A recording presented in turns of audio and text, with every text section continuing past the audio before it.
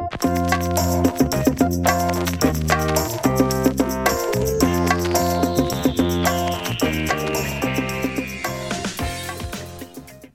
I'm Angela Hood. I'm the founder and CEO of This Way Global, and you are here joining us at Diversity Cafe.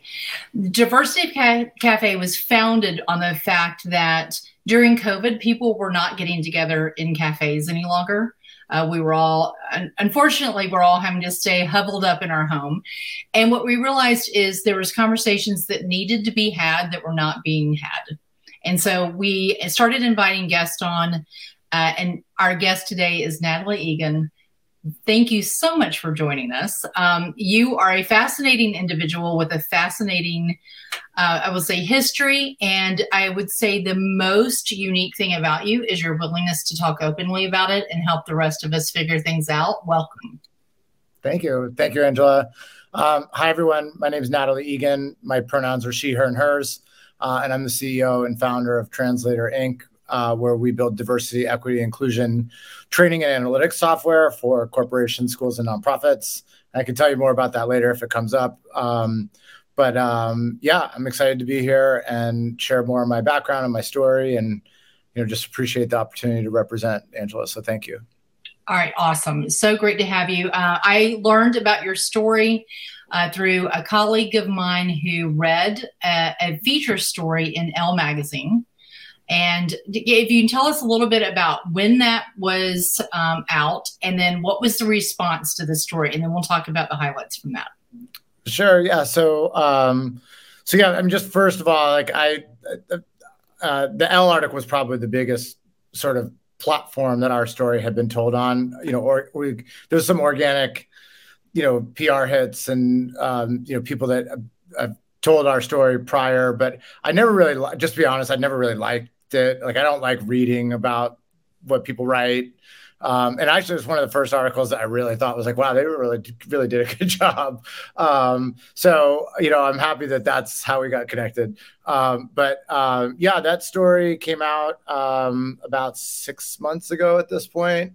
It was a full feature. It was in print too, which was pretty cool. And it was top recommended readings for Apple News. So Apple News is really what caused the distribution of that to go far beyond the reach of the traditional Elle reader.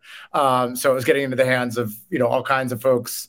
Really, so that was really cool. It got us a lot of this exposure, and I can tell you more about some of what that exposure is leading to. But yeah, I mean, it's an in-depth story of my life. It's kind of, the title of the article is called Corporate Transition. And I love just when I first saw the title, when it finally went to print, I was like, oh, that's a cool title.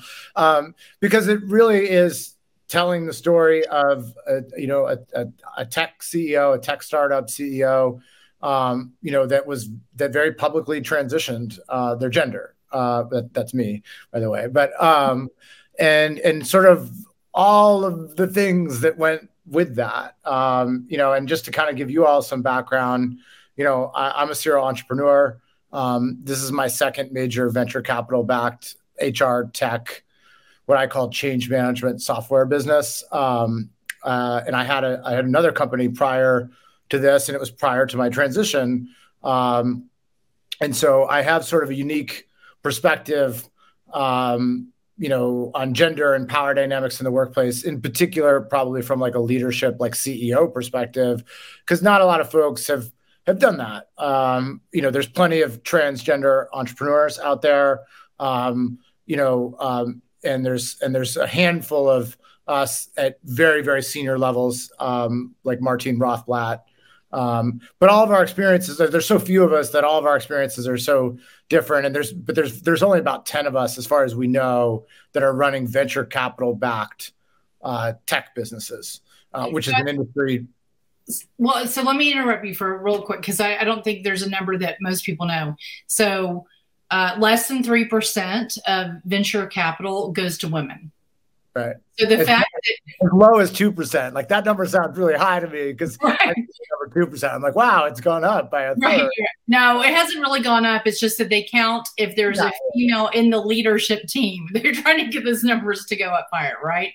So you're super unique in the fact is a woman CEO of a tech company that you're leading and you're VC backed. That is unusual in itself.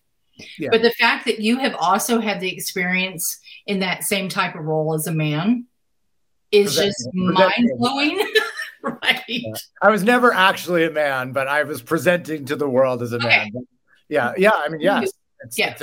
There's the numbers get smaller and smaller. That there's a handful of us, that are out trans venture backed. There's, as far as we know, there's about 10 of us. We actually created a support group for each other. So like whenever a new one of us like comes out, like we kind of join the group. And again, there's a difference I want to call out, be very specific. Like I'm talking venture capital backed, right? There's hundreds, thousands of trans entrepreneurs out there that are CEOs running businesses, but raising institutional venture capital in a high-tech environment. There's just very few of us, and even less of us that have done it on both sides. There's a handful of us that came out as trans and then started our first business. But yeah, there's very few of us, and and there's going to be more and more. I mean, like a couple of years ago, there was even less. And so there's sort of, I mean, as you've seen in the magazines, like the trans revolution is on, and so we're coming out, and we're not just CEOs. Like obviously, we're at all levels of business, right? Like we're customer service front end, we're retail, we're VPs, we're all over the place. Trans people are everywhere. It's just we were hiding forever, or we were so deeply repressed that we didn't even know who we were, which was a little bit more like me. Like I didn't know. So what would you say if a person is listening to this and they are leadership or they're in recruitment at a large organization, small organization, really doesn't matter what size, but an employee comes to them and says, just letting you know, I'm going to be transitioning and I'm going to make this public. What do they say and what things can they do to help support that person? Because I'm sure that is a very difficult moment in their life, in their professional life, to be able to say that. I think most people want to be supportive. So what do you say? And like, what questions do you ask? And what are the things you're not supposed to ask? Maybe start with that one, because I think that's what we're most fearful of. Yeah. I mean, so fortunately the answer to that, like, is pretty simple, right? You say congratulations, right? Like it's literally a like, somebody comes out to you, in the LGBT community, regardless of whether it's trans or lesbian or bi or pan or asexual, like whatever it is that they're disclosing to you, like, as a part of a coming out, like the first thing you say is congratulations. The second thing you could say is, how can I support you? Right? How can I help you? And really put yourself into a position of like listening, right? Like that's the posture that you should take is, it's like, I'm going to listen to this person and tell me what they need and just, not necessarily lead them anywhere except for that, like, hey, how can I help you kind of moment. And ultimately, you want to, provide a support system for them longer term. If this is your first trans employee or maybe your fifth, always revisiting that process or starting that, what does that look like in your organization? It's really, really important so that you're kind of ready for it, or getting better at it. I've seen a lot of my friends were the first at their companies, right? So they were the first to transition is what you mean. And it would break the HR system, like they didn't know what to do. Fortunately, there's more and more, kind of playbooks out there now. There's known best practices at this point, but 5-10 years ago, no one knew what to do. And so fortunately, we're getting a little bit better. Systems are becoming more flexible, not just in the employment space, but like in like healthcare, right? Like, the ability for me to change my name and gender marker with, Pennsylvania State Department of Transportation was like pretty easy, actually, relatively speaking. I mean, I just brought in a form and they changed it right on the spot without asking questions, and it was amazing. But like, not that long ago, that was really hard. Same thing in the workplace. Like I know stories where they had to fire the employee and rehire the new employee under the new name because the HR system couldn't handle the change. So we actually know this to be one of the questions that we asked from our audience. We said, what would you like for me to ask? And they said, we just had to go through this. This company had to fire a very well-respected employee and rehire them completely. Yeah. And then the system didn't want to take them because they were at the same address as a person that was just fired. So they said, no, that can't happen. Right. And then it gets really messed up because then you get into insurance and like all this very complex newness to this. But I think getting ready for it is really important because, kind of go back to the numbers or bring up numbers, right? So traditionally, like old school, like, if you rewind back like maybe 10 years ago, the historically accepted numbers was like the more like kind of credentialed research said that like about 1% of the population is transgender. And that was like 10 years ago. Yeah, that was totally global. That was like 10 years ago. Like that was the statement. About 1% of the population. Right. And even that number is big, but everyone, especially in the trans community, was like, that number is way underreported. Like they don't understand. Like the polling that they did was completely flawed. They were basically polling out transgender people, adults only. So it wasn't including younger generations at all, which, by the way, the younger generations are the ones that are coming out in droves right now. But it was also only for people that were out, and the amount of repression and oppression that the trans community is experiencing, like people weren't out. Like if you had asked me 10 years ago, I would have been like if you asked me that on like some sort of poll, I would be like, no. And it wasn't because I wasn't being honest. It's because I didn't know. I literally actually didn't know. I repressed my identity so deeply that I didn't even know what it was. I didn't know who I was. I didn't know what it was. I, lived my life according to what everybody else wanted me to be. Like from the very core of my, identity and existence as a child, I never had my own identity. So I became what everybody else wanted me to be.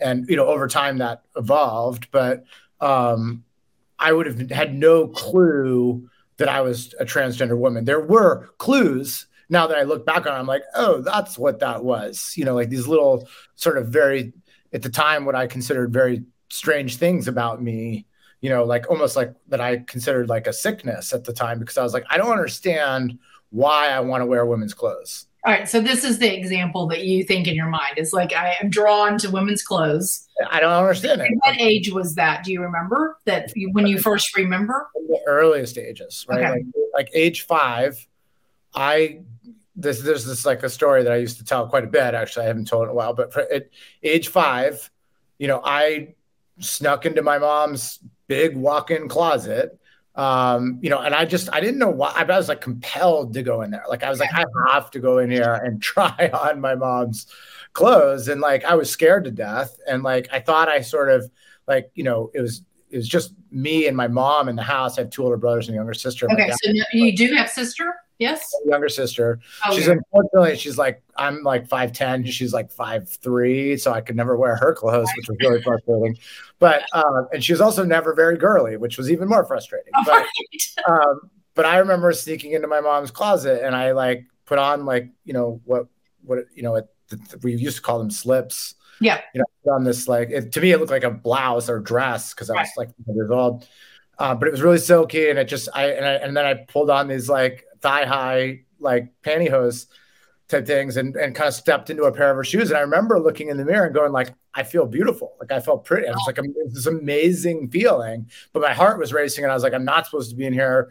And what if I get caught? And of course my mom opens the door, and there I am. And she, by the way, doesn't even remember this, but I remember it. And like my heart almost stopped. Like I almost I remember in that moment, like being so scared, like it was like my little life, my 5-year-old life was like flashing in front of my eyes. I was like, oh my God, like what if my dad finds out? What if my brothers find out? Like, and I remember making a promise to myself at that moment that I would never, ever, ever do anything like that ever again, because I was supposed to be a boy. At the age of 5, though. At the age of 5. And Right. so, and then I really struggled with that, like, for the rest, really until I was 38, I just, every once in a while, I would like have to put on women's clothes just for the satisfaction of doing it. And then I would basically like rip them off and throw them away and feel ashamed. And you wouldn't believe how many clothes I've thrown away. Like, it's sad. Well, so for like things like Halloween or parties or whatever, would you would not dress like a woman? No, because I didn't want people to know. Because you felt like it would be revealing something. Yeah. People would be like, you people enjoy this, like really too much. Actually, I hated Halloween. I never I used to like for Halloween, my Halloween costume for like a lot of years was a t-shirt that said this was my Halloween costume. Okay. Interesting. So you had this moment where you could be like 4 years ago. I mean, I've been out since 2016, so so 6 years ago. But 4 years ago, I went to my first real Halloween party and like really did it up. And I dressed as Catwoman. It was like one of the most fun nights of my life. Right. Well, yeah. I mean, come on, all of us want to dress like Catwoman.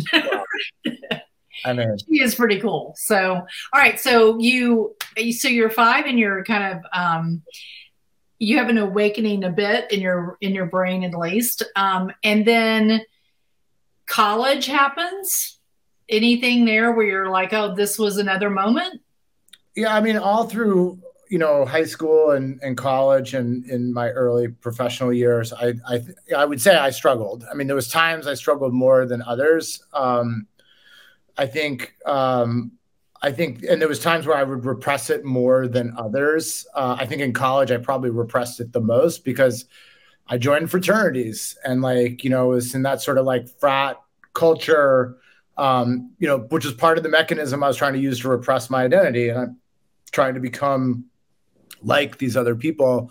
But I also turned to like drugs and alcohol to like disconnect myself from, what I was experiencing in my day-to-day, which again, I didn't know what it was. I didn't have a name for it. I just knew that I was pretty miserable unless I was like high or drunk. And that, and it wasn't like, really serious drugs or anything like that, but it was enough to disconnect me, right. And sort of keep me buzzed and not thinking about who I was supposed to be. But when I got older, like when I started working professionally, and then ultimately when I started my own business, I think I sort of freed myself up from a lot of the constructs of expectations of what people, wanted of me. So I think I started to explore a little bit more. And I used to have to travel to New York City, and I actually like hated it because I knew when I went to New York City and spent the night in New York City that like this, and for people that are just listening, I'm pointing to myself, this would come out, inevitably at some point in the night, because it was like, oh, I'm in this big city. It's like anonymous. Nobody knows me.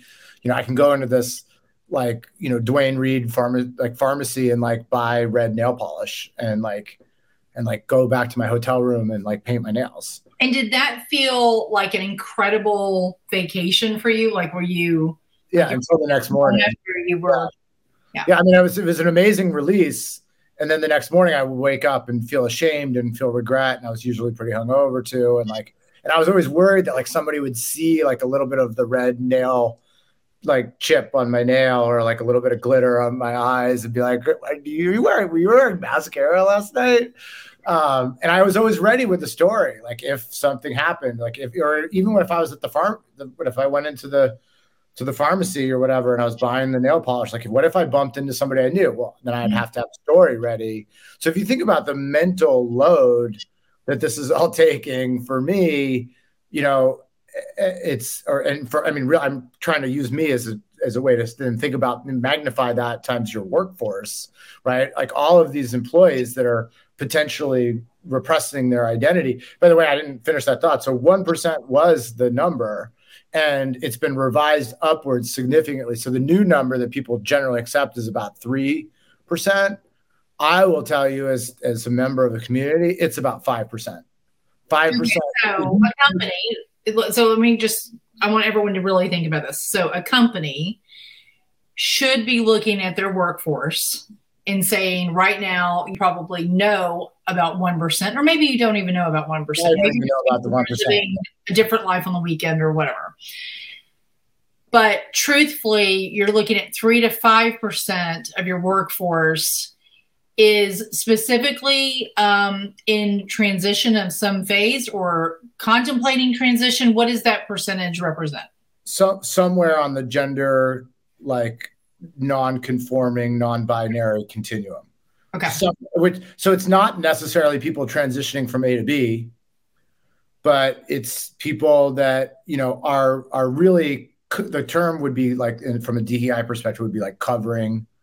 Right, they're covering parts of their identity when they show up to the workplace, and like you said, when they get home, they switch it up. They become somebody else, right? Like the number of people that we would think of as very feminine women that show up to the workplace and follow the sort of the conforming like standards, then go home and put their hair up in a baseball cap and like put on jeans and a white t-shirt and like drink beers and watch baseball. Like the numbers are very high. Like you don't understand it. And they may not want to transition, but they're much more masculine than we give them credit for. And they might, if they were given a choice, if you really, all things equal, they might use different pronouns.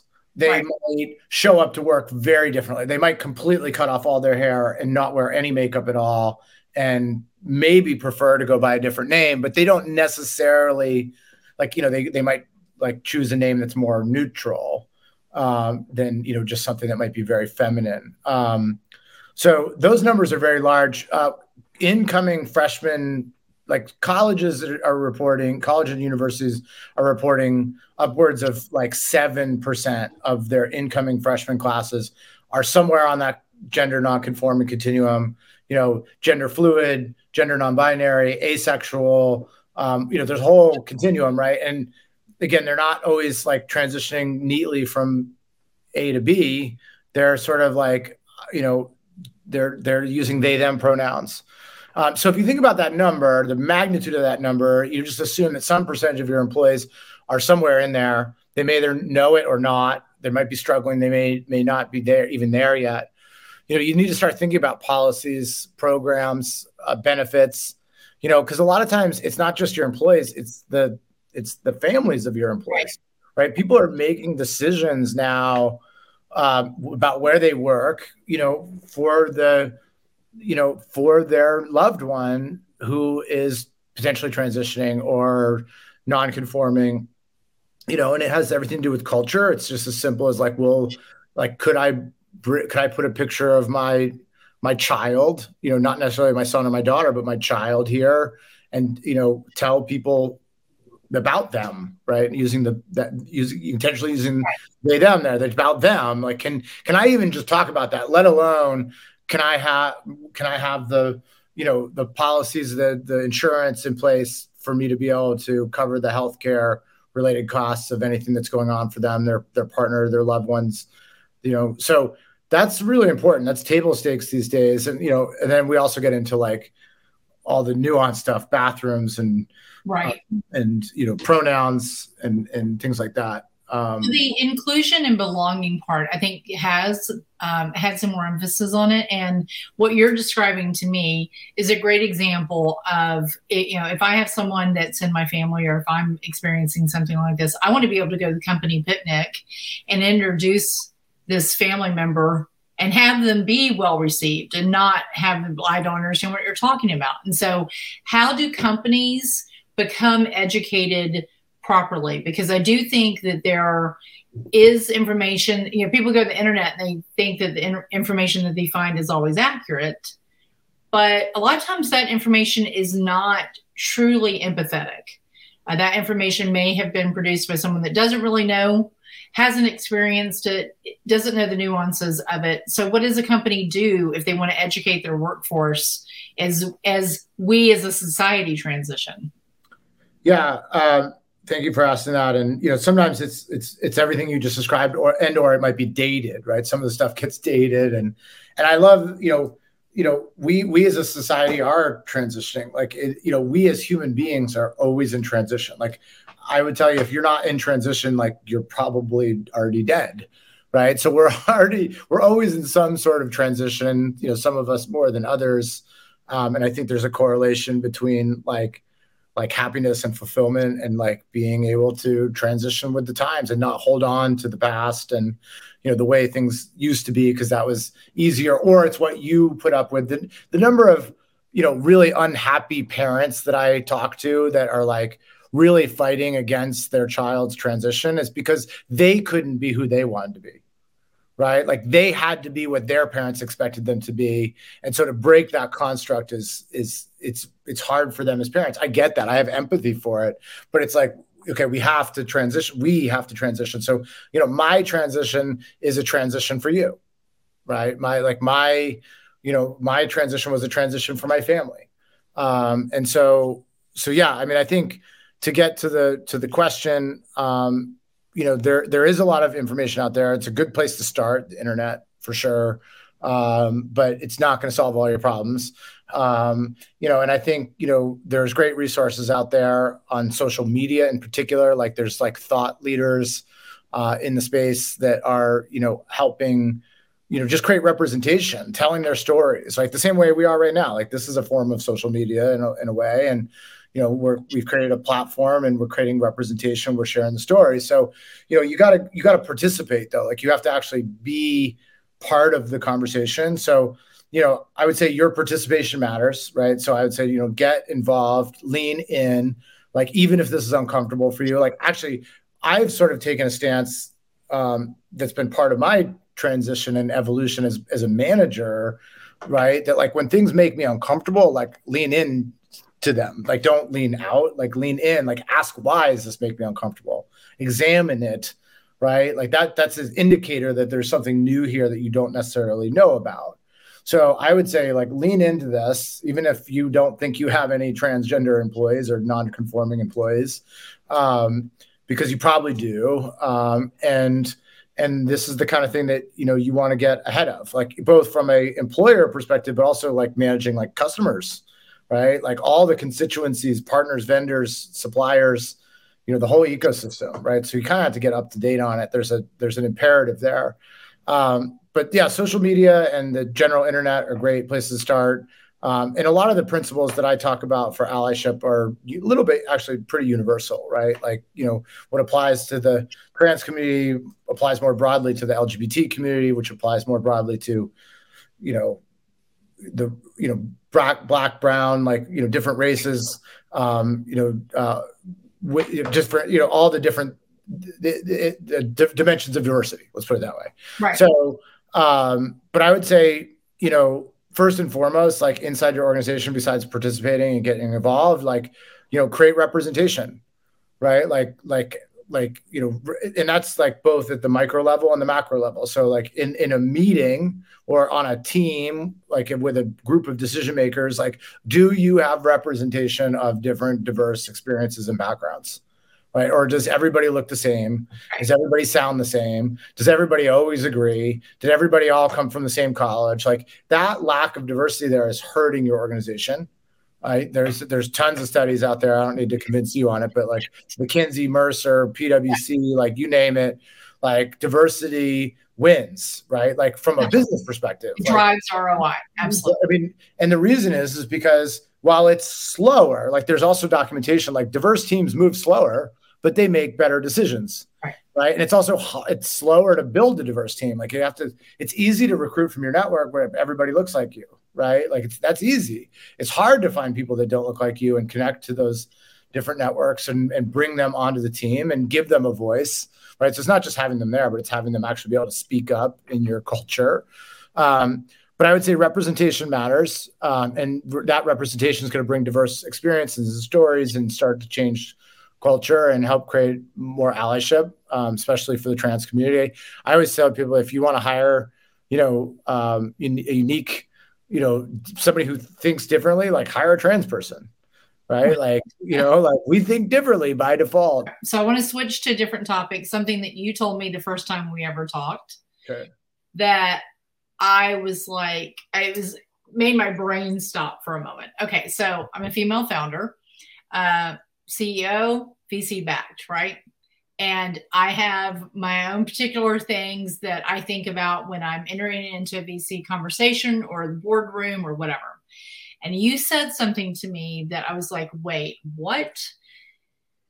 So I've always known that people respond to men and women differently. That's a no-brainer. We all know this. But something you said to me, and I want you to explain the background on it and then explain what you learned, is you talked about the space that you took up after you transitioned and how it was different than before you transitioned. Because it wasn't someone did something to you. It was what you started to do. And that was the part I was like, what is happening? So if you could share that, because I think this would actually help men and women, regardless of where they are in trying to understand transitioning, but also just being men and women just in the world. Yeah. Yeah. And I would say, and just being people in the world, right? Just like that, that's a little nuance of, it's just about being human. So I think if I remember I don't remember the conversation per se, but I remember these topics, so hopefully guide me if I say the wrong thing. But, I think prior to my transition, like I used to take up a lot of space, like intentionally, and I don't think it was like super, like I made a decision to do this, but it was like this subconscious thing that I was like, I'm just going to like, just take up as much space as possible. Like an example would be like, if I was sitting at my desk in my office or in like the boardroom, which was like a long conference room, like I would, be in this like big reclining chair and I would basically lean all the way back and I'd put my feet up on the table with my shoes on, probably sometimes with my shoes off, like almost like in the face of the person right next to me. Like, really off-putting, but like really kind of traditionally, like if you walked into that room, you'd be like, this person is running the room, like they're kind of controlling the room. And so I was always sort of in that position, like, taking up a lot of space, with my voice, which is still a problem for me because I still have a very masculine voice. If you could hear my real voice, I'd sound a lot different. Like if I could really, I would be like, it would feel tiny, right? Like it would be like this, like sweet, chirpy, like sing-songy thing, but I can't do that right now. I can't focus on that. But yeah, so that's sort of part of the transition. So when I transitioned, I found myself not wanting to take up space, like wanting to be small, and wanting to not be, not cause any commotion. And I used to go into restaurants and order food off the menu, and like just because I just wanted to be in control, I would manipulate the menu. Like I would tell the waiter to do X, Y, and Z, and they'd say, oh no, the chef won't do that. I'd say, well, go ask them anyways. Like just go ask them, because I wanted to control the things, and I didn't mind disturbing now I don't want to disturb anything. It's like I want to be like quiet in the background. And so the example of that I use is, and I had read Sheryl Sandberg's, like at least the passage in her book about like women not taking a seat at the table or not having a seat at the table. But part of it was that they weren't taking the seat at the table. And I remember thinking to myself, well, that's bullshit, right? Because like, that women should just take that seat at the table. If they want to sit at the table, they should sit at the table. What I didn't realize is that there was like all this other stuff happening, both like in terms of the environment that I'm in, but like, which would be like systems oppressing me and not wanting me at the table. But at the same time, like part of like who I was from a like chemical perspective, the chemistry of Natalie was changing. And I didn't want to sit. It's not that I didn't want to sit at the table. It's just, I didn't want to be inconvenient. Right. So I remember one time right after I transitioned, we were having a board meeting, and like there was a limited number of seats in the room. And I was like, I'm going to stand until everybody else sits. And then I'll watch and everybody else will sit down. And then if there's a seat, then I'll sit. And of course, all the seats got taken up. And I was like, well, I'm just going to stand, and not sit. When I could have easily walked into the room next door, the conference room next door, and like gotten a seat and brought it in and pulled it up at the table because there was room for me, but I didn't want to disrupt the meeting. Right. And so it was, and I remember leaving that going like, whoa, that was weird and different. Like, why is this happening? And I started to realize like, there's a lot of systems at play. There's like a lot of like what expectations of what a woman or a female identified person would be supposed to do. And then at the same time, like, I was like, wow, I think the estrogen is changing me a lot. Like, I think the testosterone that used to be pumping through my veins was kind of positioning me a certain way. And now the estrogen is changing that. And I think that's one of the things we don't talk about very much. Like we act as if we're all equal. Like that's the equality conversation is everyone's created equal. Well, we're not. Right. And then if we're not, then you can't treat everybody equal because that's providing access to certain people that, have the natural resources to be able to accomplish whatever that is, where somebody else might not be able to. And, estrogen and testosterone play a role in that. And when I talk about this, I try to be careful in the sense that like, I'm not trying to make blanket statements like, because many women are very masculine and they have a lot of estrogen in them, and vice versa. They have testosterone in them, but they're very feminine. But there is a difference at a high level. There's something happening chemically that changes our behaviors, who we are. And, I am a very different leader today than I was prior to my transition. And, there's a lot in that conversation, but at the core, I'm a very different person. And a lot of it's, the lessons I've learned along the way and just becoming more aware of my surroundings and things like that. But a lot of it is estrogen as well. And so I lead with a more traditionally what we might call classic, like female style of leadership. And people will ask me and say, well, which one is better? And I don't think one thing is better than the other. Like, I don't think like, what I used to sort of practice as toxic masculinity is a good leadership style at all.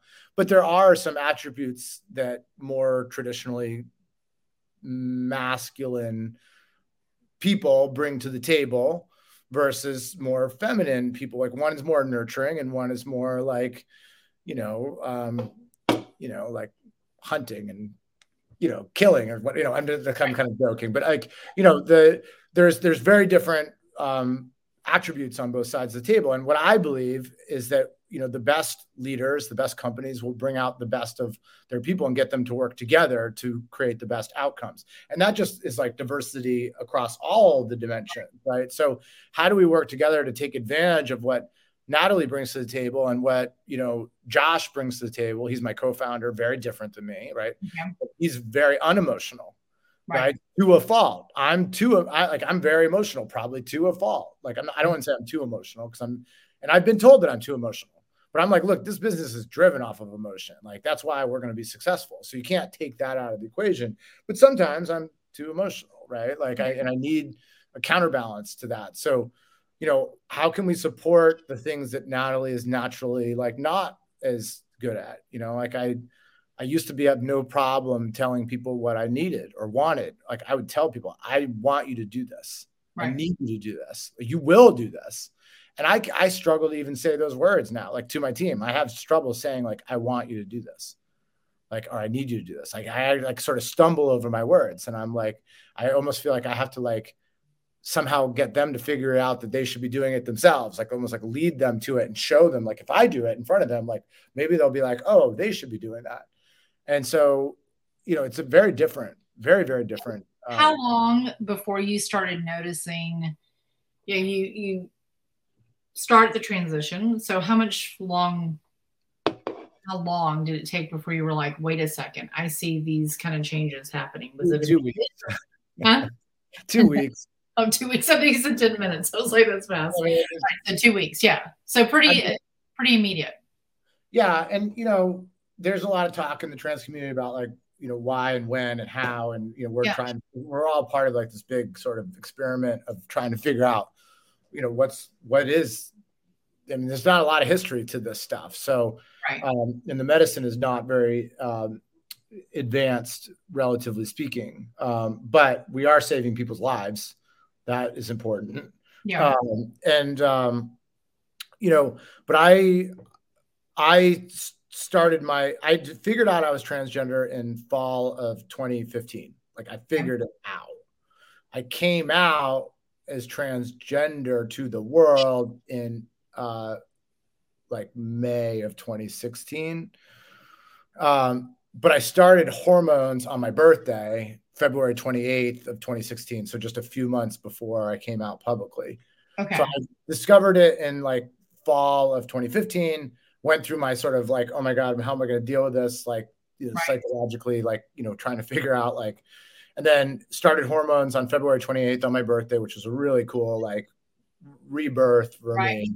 And 2 weeks later, I was like, oh my gosh, like, this is a whole new world. Like, I remember, and I know we're probably almost at time, but I was the first indicator that my life, that something was different. I was driving, it was night. I was driving on this like backcountry road going home. And I looked over to my left, the sun was sort of setting, and there was a deer out in the field. And I remember looking at that deer and going like, oh my God, like, I have this like connection to this deer. Like, I felt like we are both of this earth. Like, we are both alive. And like, it was the weirdest, like, it was like this connection moment that I just was like with an animal way in the distance. And I was like, I snapped to, I was like, whoa, what was that? And then I didn't know what it was at the moment, but then I started to realize, and I thought about it. I was like, wow, that's weird, because I used to always think of deer as like a nuisance, like potentially like a hazard in the road, or like a means to an end. Like I would kill that deer to eat it. Like, that's how I used to think of this. So that was a weird moment for me. And then there was a couple of things later that I just realized. I mean, I just remember the first time this is sort of more personal story, but my sexual orientation started to change. And I remember sort of like this moment where I just remember looking at a man and just being like, wow, like, I'm sort of to do this person. And that's a whole nother conversation, but like, that was like 2 weeks after I started the hormones. And it wasn't switching my sexual orientation. It was unlocking who I really was. I used to be obsessed with women. Turns out I just wanted to be a woman. And I had repressed my attraction to men because it was like one layer lower in the priority of like my gender. Right. So anyways, that was probably a little bit too much for the end of the podcast, but I think it's another one sometime. No, I think it's absolutely fascinating. I am so thankful that you are willing to be so open about the entire experience and talk about the things that a lot of people are not comfortable talking about, because you really are going to be able to help a lot of people as they transition, family members that are trying to find out more. And, most of our audience, like I shared, is employers that are really trying to get DEI and be right. And they don't have access to people like you who can really answer these maybe harder questions and give the insight that very few people really are open about. So thank you. I very much appreciate it. I do hope you'll come back, because I think there's a couple of things we haven't really talked about that everyone are very eager to discuss.